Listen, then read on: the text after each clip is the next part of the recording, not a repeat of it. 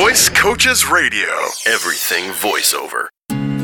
Hello and welcome once again to Voice Coaches Radio. I'm Warren Garling. And I'm Chris Charling. You know, I was listening to an old podcast from like 4.5 years ago where Mike Spring and I did our thing, and he actually did the introduction on an episode. Which, I heard about that. Yeah. I mean, back when we first started, we didn't know where we were going with this. Sure. And how long it would last. And here we are coming up on almost 5 years that we've had a weekly podcast. I think this will be episode, 256, I think? Yeah. So not too shabby, but actually we're not here to talk to you about that today. We're here to talk to you about the fact that Chris seems to be in-house an awful lot. Why are you hanging around here? Why aren't you out on the road meeting new students? Yeah, our semester has wound down, so I'm kind of getting used to being back here in Albany. Instead of being everywhere. Yeah, I've been everywhere, man. Good name for a song. I think so. Yeah. Especially if you dress in black all the time. There you go. But again, great to have you hanging around and being able to co-host with me here. And we mentioned Mike, and I was talking with the boss a few days ago. He said, "Yeah, get him back on in here so he can co-host a couple." And so you will be hearing from Mike again, I'm sure. Not on my watch, pal. This is my post now. You're safe. You're okay. safe. Okay. Mike's just like part-time, so you're okay. But I've always you can I'm not telling tales out of school when I say to you and say to the listener that I'm asking you all the time, what are folks talking to you about when you're out there doing the adult ed class? What kind of questions are you getting? Great question. Yeah, I get. There's a lot of things that I get pretty commonly when I'm out there, and one of the most common ones that I see that people have a lot of questions about is, okay, I'm expected to read this copy that I've never seen before. How do I get it right? And the thing is, you understand, it's a process, and ultimately it comes down to, as long as you are a trained professional, a big part of your job is taking direction. One of the things that's really nice about this job is you don't have to have the right answer. Yeah, and you're not in it alone in most cases. Yeah, it is. I always tell people it's kind of like the ideal or dream version of the school group project. Like, I always used to hate group projects because I was always a good student. So I would get paired up with, 3 other kids, and it would just be me carrying their weight. Like, it was always like, and it was tough in that instance. In this instance, you have producers who enjoy what they do for a living. As such, they want to put good work out there so that they continue to be hired, so that they, so they're going to work with you. They are going to be that safety net. Sure. And in many cases, it's not just the producer that's there, but you've got an engineer who's, and that can be a separate person sometimes, who's kind of listening, for the technical aspects of what's going on. And then on occasion, you've also got somebody that represents the company of the work that you're doing. So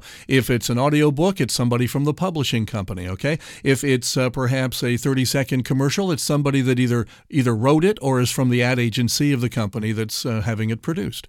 So again, you're not, even though you're alone in the booth and you're expected to perform, you've got some help, you've got some direction, and you've got people that you can kind of rely on. So when folks think, I'm really not good at just doing this by myself, you're not doing it by yourself. Yeah, the bottom line is you are going to have that support. People are going to be there to help you and to make sure, they have you in that booth for a reason. They want you to succeed. So that support will be there, and they will give you that direction. And once you're taking direction, or once you're trained, I should say, you'll know what this taking direction is all about. And that kind of leads into another question you say you get all the time, and that is, well, why can't I just go online to one of those sites that, where you put your voice in there and people, hire you for voice acting? Why do I need training?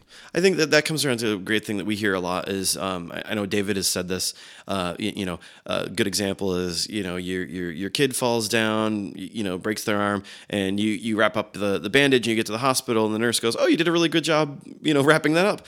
That does not make you a medical professional. Exactly, yeah. You can't walk into the hospital the next day and say, "Hey, I can handle all the broken arms because, I handled it yesterday with my kid."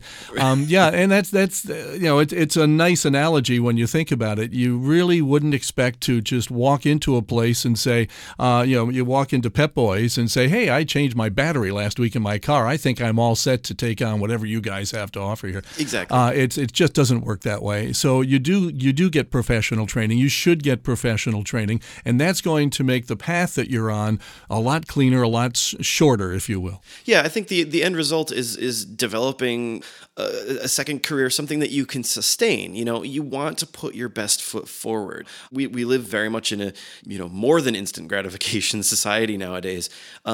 You do have to take the right steps. The thing you're doing by getting yourself trained, by being a professional, is you're opening doors for yourself in the future. Whereas if you go in there, you're not a professional, and the off chance you do get a voiceover job, the people that are in that session are going to know that. They're going to feel that. It's going to be shown through the result and how the session goes. It's unlikely that you're going to get recurring work as someone who is not a professional. And once you've made that misstep, it's really hard to take that back and to course correct. Exactly. So certainly training is something that you want to look into if you're serious about voice acting. Yeah. We touched upon a moment ago these pay to join websites where you pay maybe $100 for the year, and you're going to be able to audition for things as a featured voice talent. As a featured voice talent, exactly. And you get questions again about that when you're out on the road as well. Yeah, I don't have a whole lot of experience with it. I know that you have you've done a couple of these and things like that. I think the thing here is, I don't know a whole lot about these to be perfectly honest. But I mean, these are businesses that are out there primarily to make money. I'm sure that there are success stories through them. Oh, absolutely. Yeah, there are some folks that have gotten their career started very nicely through these types of marketing websites, and we have nothing against any of these sites. We've partnered with some of them along the way as well. But you've got just a note of caution here. Okay, think about how many people you're competing for that one job with. Okay, you're talking about. Well, I'll tell you. I'll be quite honest with you. I joined one that I had to audition for about 6 months ago, and I've been auditioning probably pretty much 6 or 7 times a week. So maybe once a day it averages out to where I'm auditioning. And I'm enjoying that process. It's fun. It's good practice. Yeah, certainly. It's good practice. It keeps me, lets me know what's out there and what kind of work it is. And I have no problem with that. However, what I'm finding is after 6 months of doing this, I haven't made my money back yet. I haven't gotten the gig. Now, does that mean that I'm just no good at this? Obviously not. I've been doing this for 45 years, and I think I've got it down, and I'm very happy with the work that I do, and people seem to come back to me. But what it shows is no matter how much experience you've got, you're once again up against competitors, and sometimes, and I've noticed, I'm up against 50 or 60 other people that have auditioned for this same exact job. And I think that's the upside to these places is it's only 50 or 60 other people. That's true, the ones that you pay for like that. Yep. And this website is allowing you in as it's not something where just anybody can get in there. You do have to audition to do it. But I know a lot of the times from folks that I've talked to, what they hear is usually it is the first person who responds to that. So it's something where if you've got a lot of free time, that's a really good way to market it yourself, because you can be that number one person to get through the door. But I mean, the benefit is that it is a smaller group of competition, and that I think that is what the cost of joining that website is for, as opposed to other ones where it's thousands and thousands, the entire world. And again, we're not knocking any of the sites, because they have their place, and they're very successful, many of them, at what they do. We're just pointing out that there are other ways to do this. That's part of what we train here at Voice Coaches, is what you really should be doing to get the word out about yourself. And we talk about some of that on these podcasts as well. And I think they're very useful. They are guaranteeing their clients a level of professionalism with the talent that they are doing. But again, I think it's a good option. I wouldn't use it as the sole means for marketing yourself, because you are relying on other people. Whereas if you're marketing yourself in person, you can make that direct connection and get that FaceTime with those folks. You go. So we got time for maybe one more. What other kind of questions do you get out there, or comments when you're out doing these adult ed classes? One of the ones I see commonly is people say, well, is there anything wrong with doing voiceover work for experience? And that's a complicated answer. You mean not getting paid? Obviously. Not getting paid, just like doing it for the free. Experience for free. Okay. Yeah. But the intent being, I'm doing it for experience. And my answer is always, it is a good thing once you're a professional. The analogy I always like to give is, would you be comfortable hiring a plumber who says, you don't have to pay me. I'm going to do it for the experience. Right. Like, I don't really do this a whole lot. I saw you had a leak under your sink. I put some gum on it, wrapped it in electrical tape. I don't do this a whole lot, but...